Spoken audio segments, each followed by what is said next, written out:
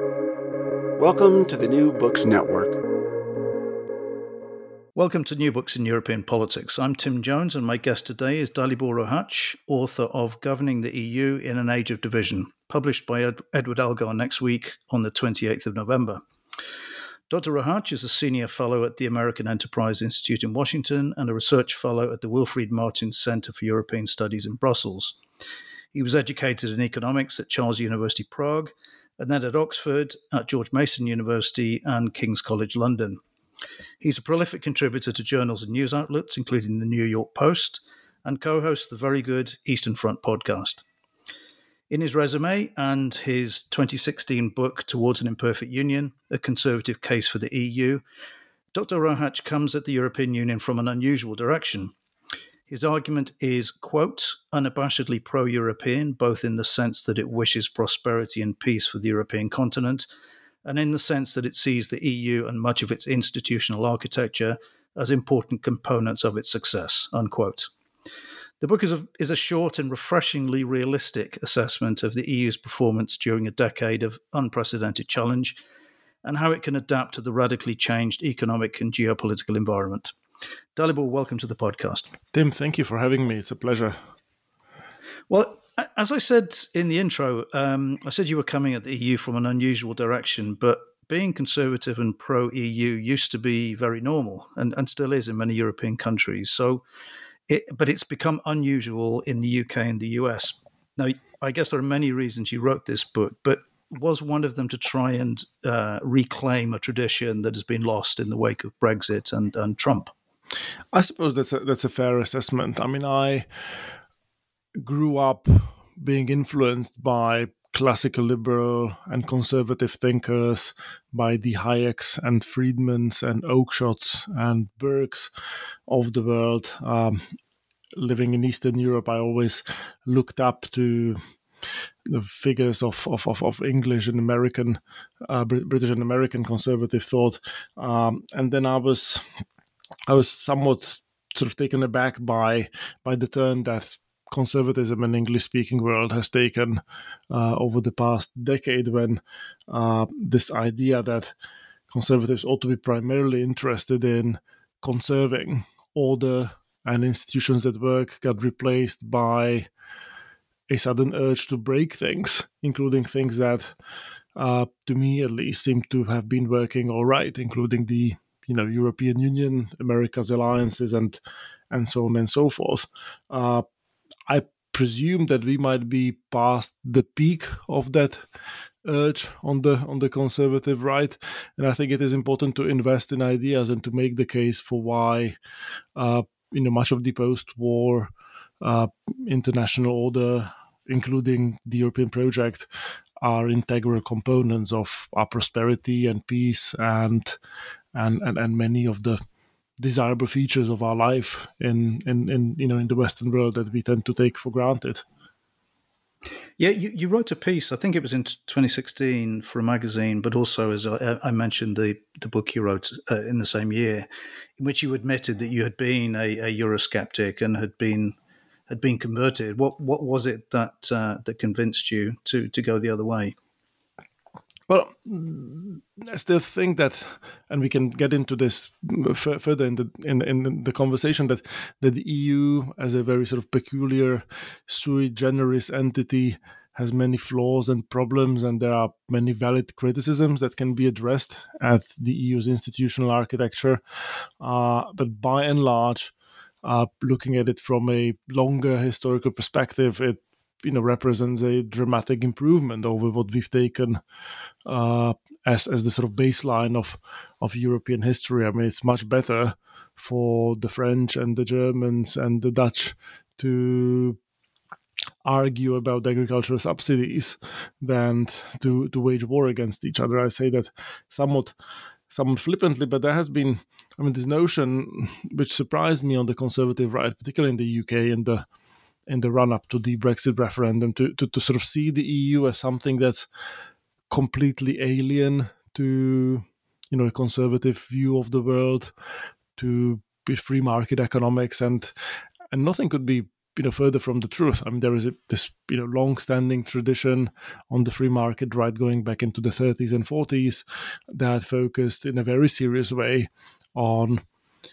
international institutional architecture that would enable markets in Europe to be open and integrated, and this generation of thinkers around Hayek and Repke and others were very forthcoming in their embrace of international federalism as a solution to what they saw was ailing Europe in the first half of the 20th century. At the same time, on the European Christian democratic right, you had a long-standing tradition of particularly Catholic thinkers that were looking, for example, to Switzerland as a model of federal governance for Europe, and it looks like really in 2015, in 2016, it's almost as if the British conservative tradition, and I'm not talking just about politicians who jumped on the Brexit train, but the sort of broader commentariat and intellectuals had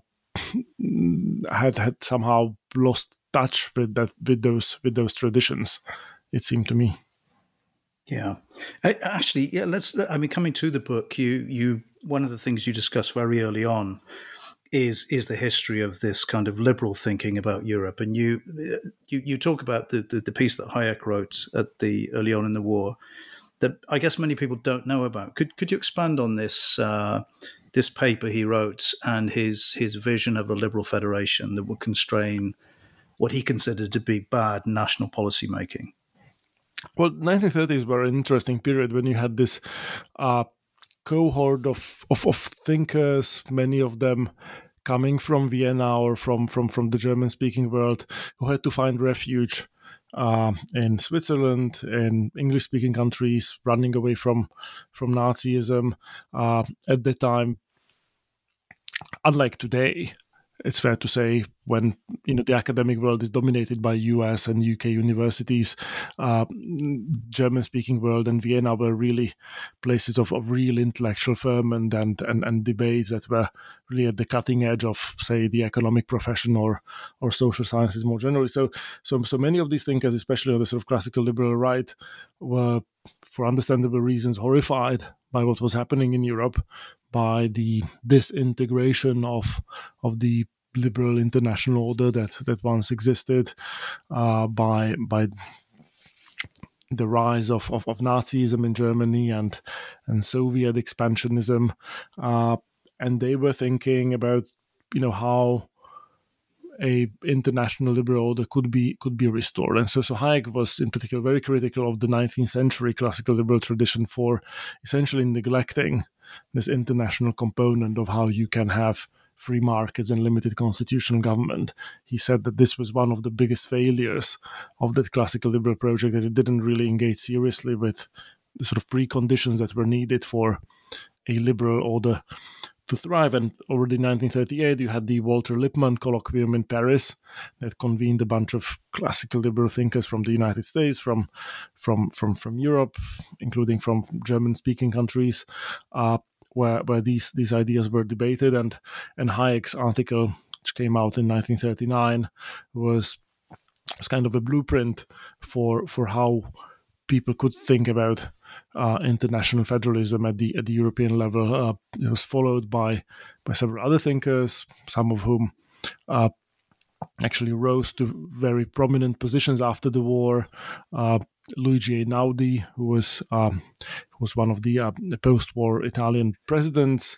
You had people like Walter Eucken or Repke, who had real influence on politics and policy making in Germany after the war, and they were all converging on this notion that then there need to be supranational institutions, not necessarily with the power to do all the things that nation states normally do, but with the power to constrain nation states from pursuing certain policies that would lead to this integration. This notion that we need to pool our economies in a way to make war unthinkable, I think was one of the intuitions that these thinkers did have, and they indeed provided a lot of input into the early early architecture of the European project. Obviously, the EU, for understandable reasons, has always been a compromise of different ideas, of different interests. So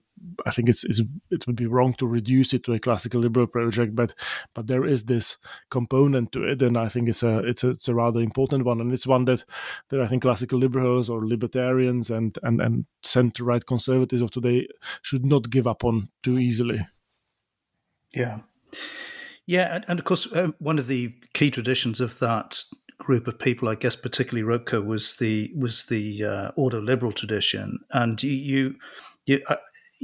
I sort of sum up the central theme of your book in a quote you have where you say, quote, "An important distinction exists between the politics of rules at which the EU is quite adept and the politics driven by events, which requires improvisation, risk-taking, and alertness to opportunities," end quote.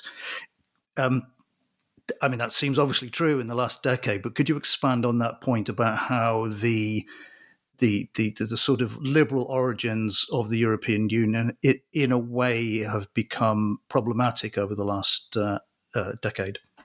So it's not an idea that I originated. This was noted already by Luc van Middelaar, who is a Dutch philosopher who served as a speechwriter to Herman van Rompuy when Van Rompuy served as the president of the European Council. And I think it's one of those points where this classical liberal or ordo-liberal tradition converged with some of the other drivers of European integration. I think there was this notion after the war on the center-left, when you read progressive center-left thinkers writing about European integration, that somehow this project is meant to overcome the old divisions and replace, the nation state and the kind of conflicts that tended to emerge among nation states by qualitatively different political order, and the idea was that in the course of becoming, I suppose, more civilized and progressive and better governed, we'll just have rules for everything. And I mean, ordo liberals like rules, and also many people on the sort of central left are not averse to sort of rules and regulation. And there is a grain of truth in the idea of the EU being, an entity that primarily exercises its regulatory powers through the single market, through the rules of the monetary union, etc., etc. And I think 2008, 2010. And the crises of the past decade came as a bit of a surprise to people who sort of thought that we can engineer away uncertainty and risk and events and conflict from European politics by just sort of setting up the right kinds of rules and letting history run its course as if on autopilot. It just didn't work that way, and suddenly European elites, politicians, people in European institutions had to sort of scramble and think about how to respond to these various crises. And we can talk about the specifics, but I would argue that it's been a mixed bag in a way. But it certainly was a sort of reminder that the world is just sort of too complex and unpredictable to be sort of reduced and governed by sort of simple rules-based system without any human input. Yeah, actually, you make a very good point about that. I mean, we saw it in the sovereign debt crisis. We saw it again in the refugee crisis. That the dangers of adhering very strictly to rules and then collapsing at the last minute, very late in the day, you describe as the two-faced Machiavellian approach, cloaking power politics into a language of technocracy, and then essentially presenting these very radical solutions to a crisis as if people have no alternative to them. Could you expand on that point? Yeah, I mean, the real risk that the EU has been running into lately, as I see it, is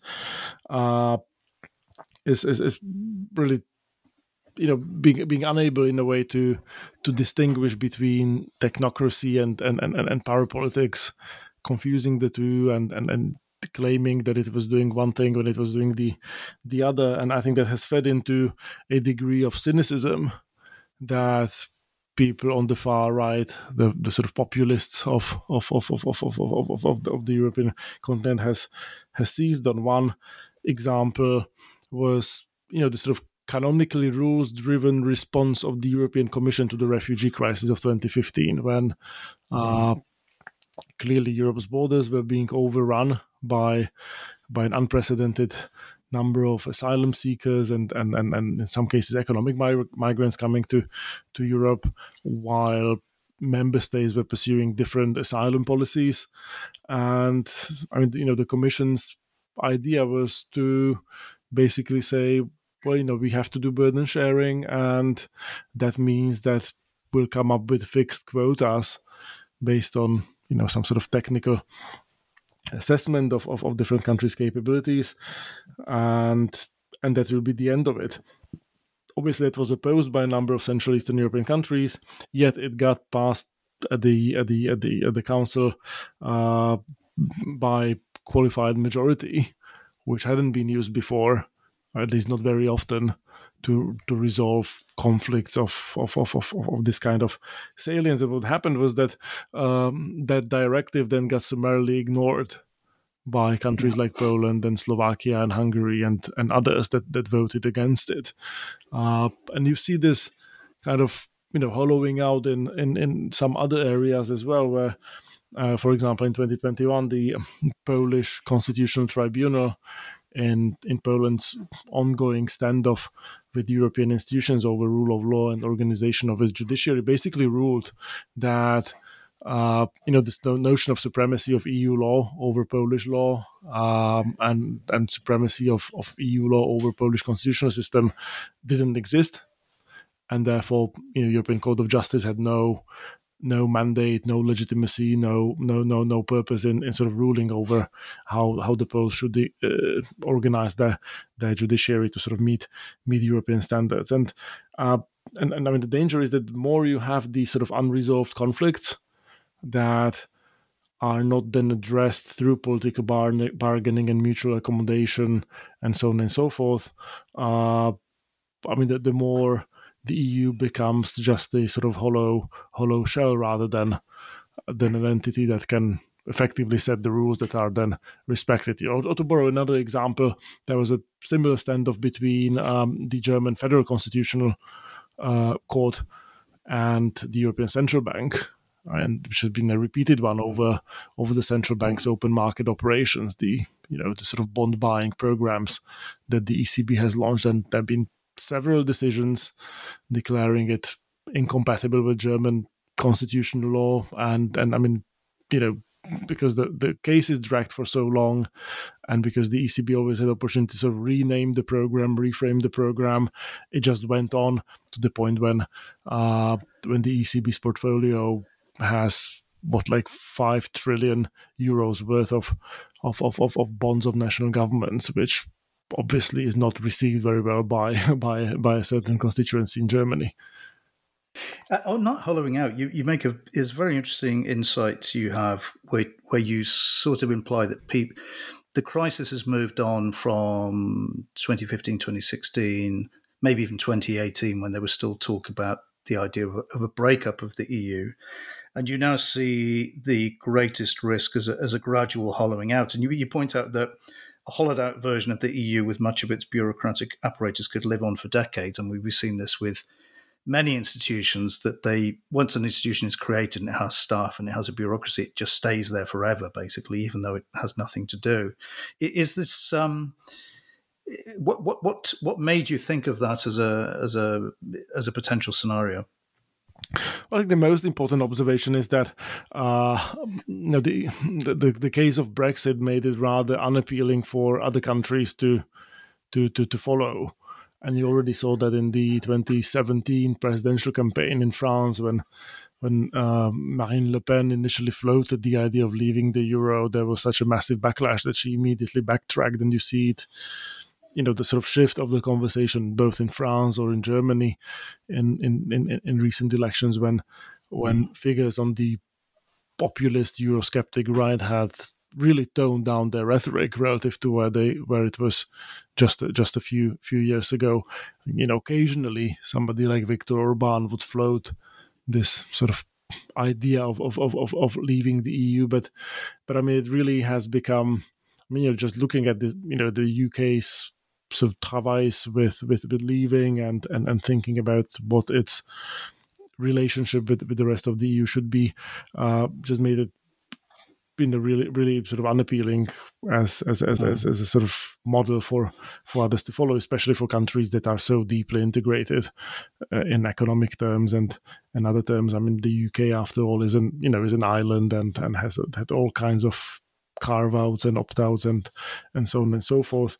For a sort of small, continental country, I think the sort of economic fallout would be much greater. So I don't think that's a real risk anymore. What is a risk is that because the EU fundamentally functions as a sort of voluntary association of countries, it's not a prison of nations, doesn't have much in terms of coercive powers. The worst it can do is to stop disbursement of EU money to your national budget.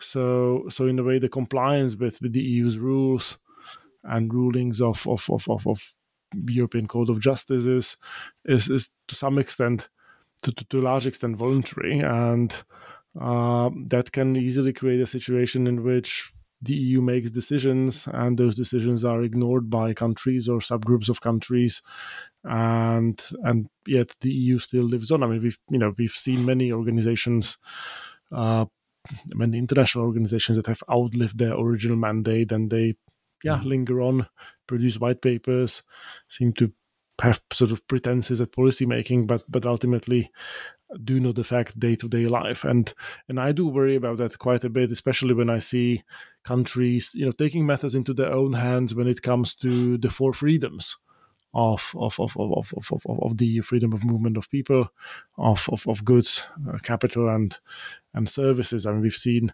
at numerous occasions during the pandemic and also in more recent months, countries just unilaterally reintroduce border controls, for example, in the Schengen area, when I'm not sure there was a compelling sort of national security or other case, or at least that case was not made explicitly by national government. So I think that the more this goes on, the closer we might be to a situation in which the EU becomes a sort of less relevant and less sort of binding institution, and more of a just debating society.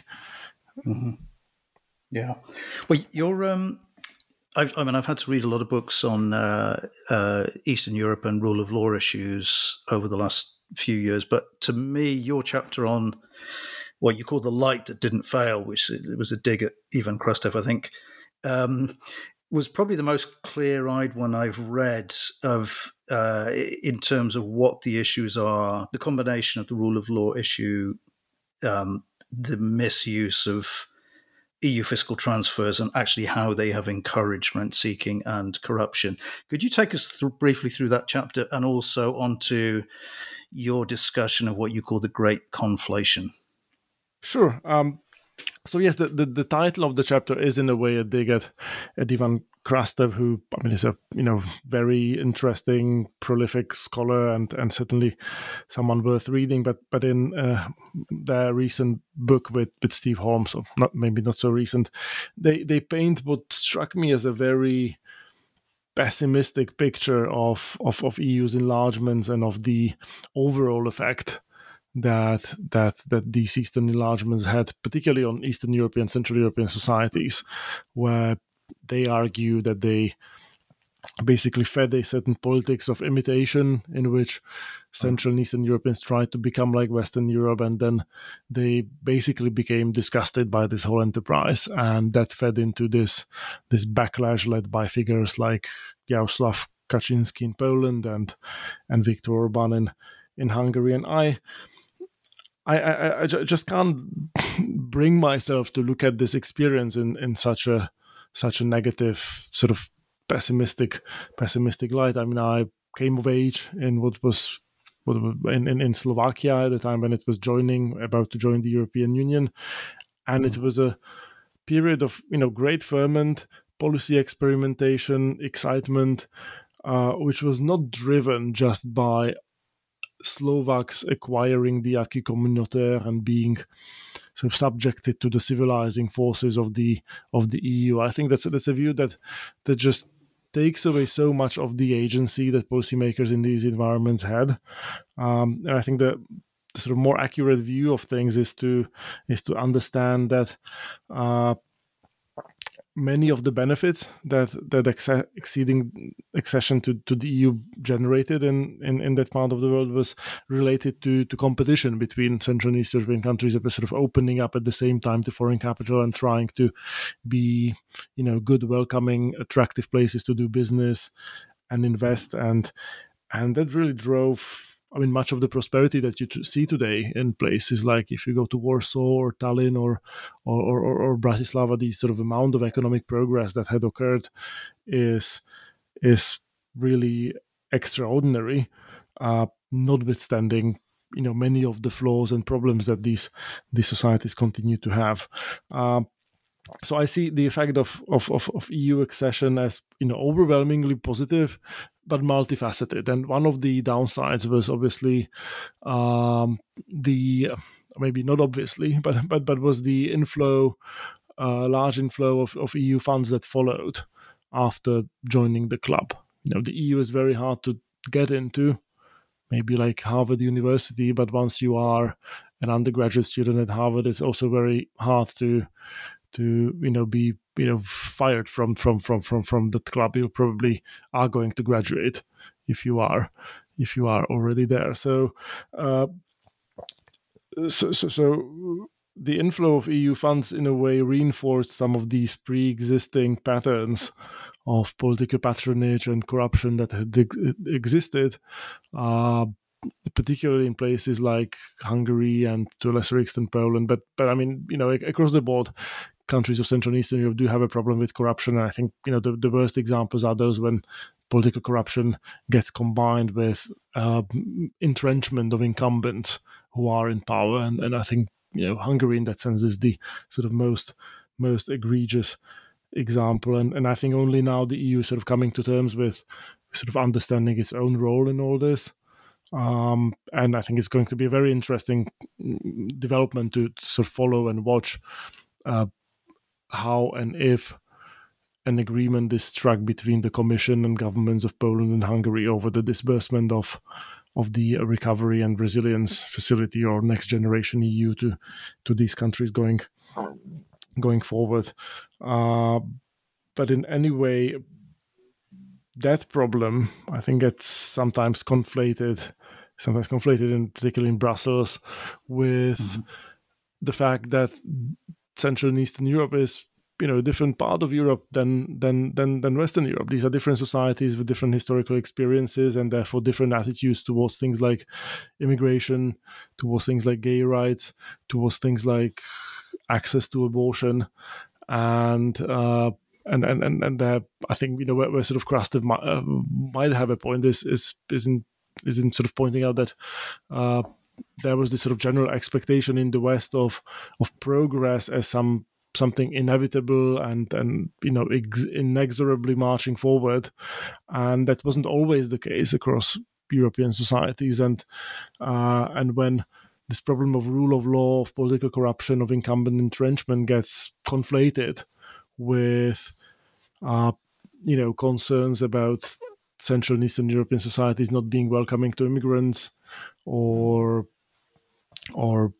having a more sort of socially conservative view of things like abortion rights or gay rights, I think that's when the least responsible actors in those societies get empowered and are able to make arguments against European integration that then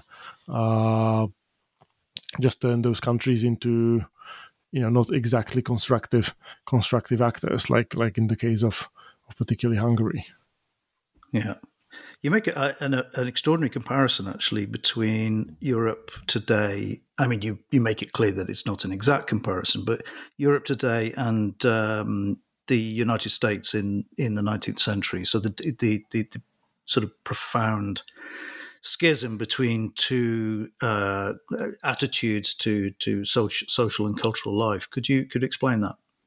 Yeah, so in 19th century America, obviously, the United States were divided very deeply on fundamental questions of values, specifically on the question of slavery, and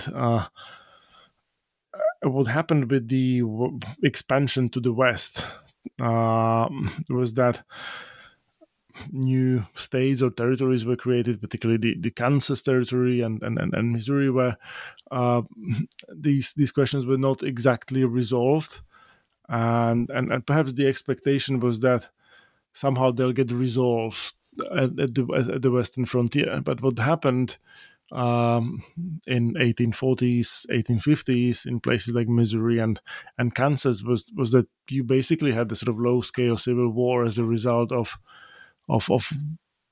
basically sort of debates over these highly divisive, polarizing issues being sort of outsourced to the Western periphery. And again, like it's a very imperfect comparison, but 15, 20 years ago, these questions of gay rights and access to abortion, etc., were polarizing in Western Europe, at least in some Western European societies, and perhaps continue to be so to this day to some extent. And in a way, with the accession of Eastern European countries, Central European countries, those countries suddenly had to face those debates, not by their own choosing, but just by virtue of joining the same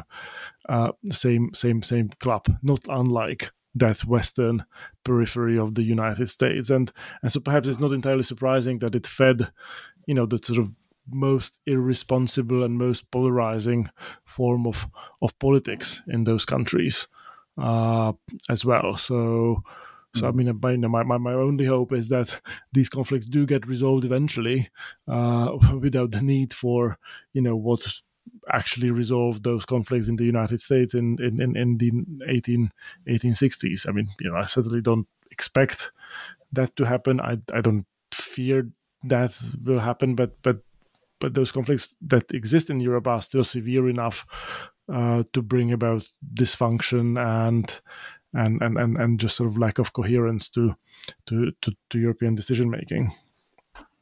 Well, we've covered the critique part of the book. The book has a number of proposals for positive change, and they're probably centered around this idea of polycentrism. Could you expand on what that means and what it means in the context of the European Union? Sure. So I suppose that there's a number of different sort of premises that go into my sort of practical conclusion side of things. One is the observation that the EU has gotten significantly more diverse with its enlargements to the east, both economically, both in terms of sort of the values set up and view of things such as immigration, gay marriage, etc., in terms of the quality of governance in different countries. And so to the kinds of deep political cooperation that could have been thinkable among the founding members of the EU might not be possible at EU 27. And the other premise is that the EU, in my view, should be understood primarily as a platform for managing disagreement and conflict, that these things are not going to go away. They're not going to be sort of overcome through inexorable march of history towards ever brighter future, but are part of the European condition, that this is a very diverse, heterogeneous, pluralistic continent, and it's likely to stay that way. With those sort of starting points, my wish is in a way to change political culture, both in Brussels and in national capitals, in a way that reduces the stakes of these existing conflicts. And the way to do it, I think, is to think about the EU not as of a monolith which is threatened every time there is a crisis or a disagreement in this or that area of policymaking, but as of a essentially juxtaposition of different integration projects that can run in parallel, that can encompass slightly different sort of imperfectly overlapping coalitions of participants, and that would cooperate on producing public goods that they agree are necessary to produce. I mean, it sounds like, I'm advocating a sort of this complete disaggregation of the EU into different sort of things, but actually I think some sort of foundational rules are necessary. In my ideal world, those foundational rules would be much thinner than the existing acquis communautaire. I think the 4 freedoms are again the sort of beating heart of the European project. But I'm just comfortable accepting the EU as it exists in terms of its institutional setup. Right? I don't think a change of treaties is particularly likely or even desirable, given how it would likely go. Yeah. And therefore, I would like countries that want to cooperate more to do so without really having to sort of work their way through the assumption and the rigors of doing everything through the community method at the level of EU 27, and rather by relying through the institution that already exists within the Lisbon Treaty of enhanced cooperation that enables countries that want to do more, while without dragging along countries that are perhaps more skeptical of the merits of cooperating. I think that would sort of reduce the stakes of disagreements that exist in the EU, would allow progress to take place in areas where it ought to take place. It would provide an alternative to people trying the same thing over and over again, expecting different results, namely making the case for getting rid of unanimity and replacing it by qualified majority vote. And it would also reduce, I think, the sort of stature that the sort of not exactly constructive autocrats such as Viktor Orban enjoy in today's EU by being able to block initiatives and just being generally unhelpful. Are you surprised at how infrequently enhanced cooperation has been used? I mean, the one I followed for a long time was the financial transactions tax, and it went to enhanced cooperation with a bunch, I think 9 countries who claimed they were very keen to do it, and they still got nowhere, I think, after 10, maybe even 12 years. Do you think there's countries have essentially hidden behind unanimity on a lot of issues that they didn't actually really want to resolve? I think that's true in some areas, particularly in foreign policy, where for a long time I think there was this sort of strange symbiotic relationship between Hungary and Germany, when sort of Hungarians would be the ones vetoing things formally, but they were able to do it because they knew that there wouldn't be much of a pushback coming from Berlin.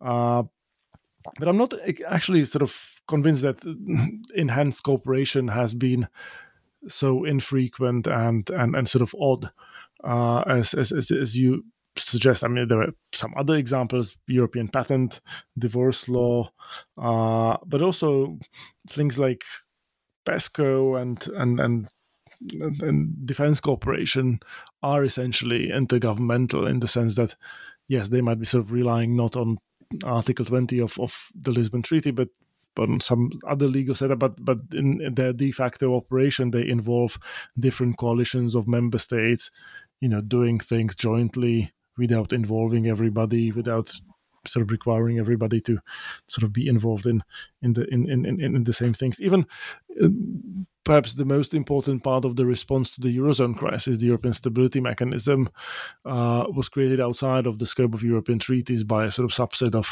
of EU member states.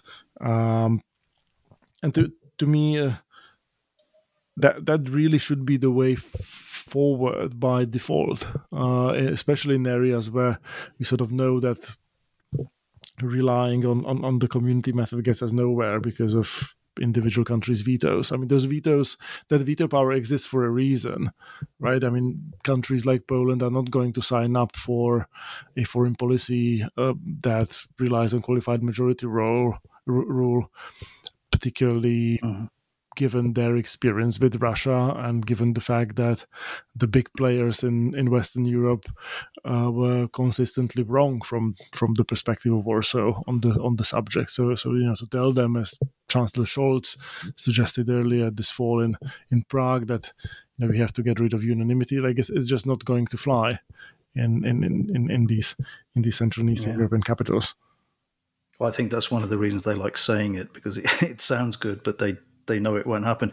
But on that, I mean, talking about the Prague summit, you wrote a piece for Politico, I think last month, where you talked about your hopes and ambitions for the European political community as a crucial bridge or even an outer circle to encompass Ukraine, Moldova, Georgia, the Western Balkans, but even potentially the UK and Switzerland. What are the realistic ways you think this could be made to work and interact with the European Union?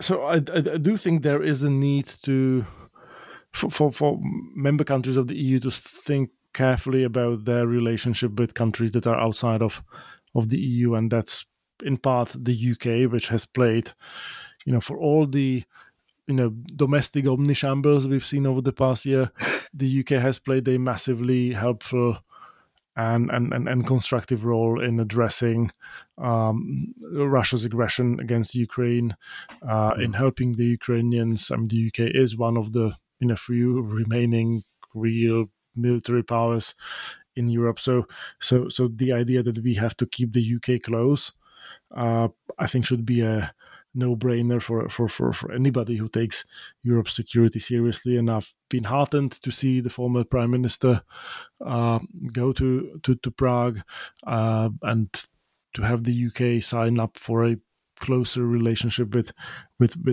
PESCO.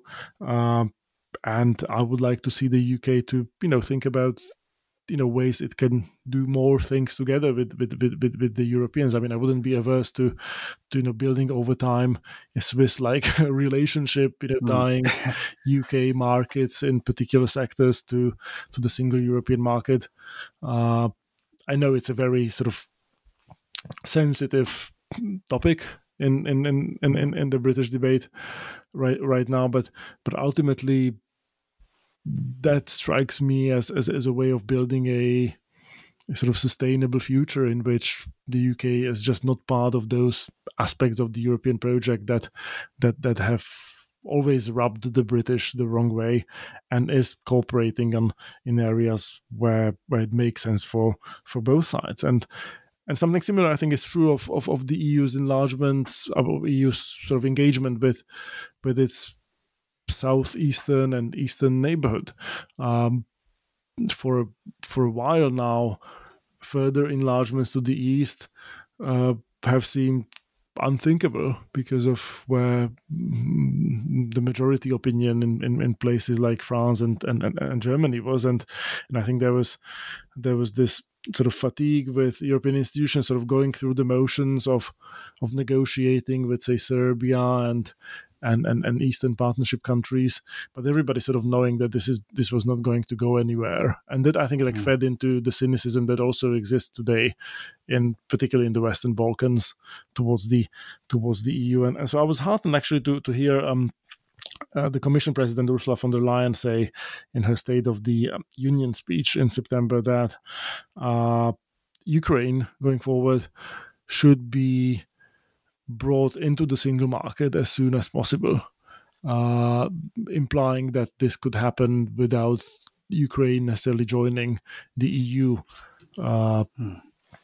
at the same time, because obviously for Ukraine to join the EU, I mean, that's it's going to be a long process, and it's going to be difficult, and it's going to run into lots of obstacles. But there is a certain sense of urgency around just bringing as many of the benefits of the European project to the Ukrainians as quickly as practicable. So I think sort of separating different attributes and sort of dimensions of European integration and treating them on their own merits, as opposed to bundling them into this sort of existential sort of issue around accession negotiations would be a helpful way to revive the enlargement agenda, particularly in places like Ukraine, Georgia, Western Balkans, and hopefully at a later stage, towards Belarus and others who would choose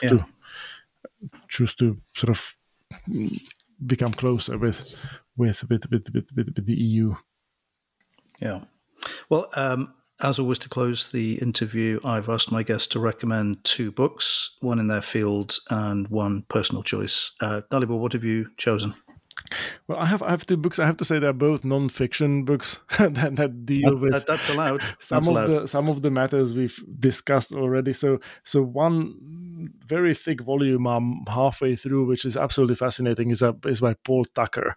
It's called Global Discord: Values and Power in a Fractured World Order, and it deals with this challenge of facing a world that seems to be deglobalizing and that entails conflicts of values between large global powers, and tries to provide a way forward for building still a sort of rules-based order within those constraints.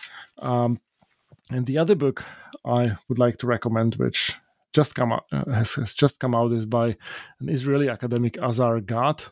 It's called Ideological Fixation: From the Stone Age to Today's Culture Wars. And it addresses exactly that sort of, the sort of human proclivity for adopting, simplifying ideological sets of lenses, and how that fuels conflicts over values, and how that's, a permanent feature of the human condition, so to speak. Great. Well, they're both new ones on the list, so thank you. Today, I've been talking to Dalibor Rohac about his Governing the EU in an Age of Division. Dalibor, thanks very much for coming on. Tim, thank you so much for having me.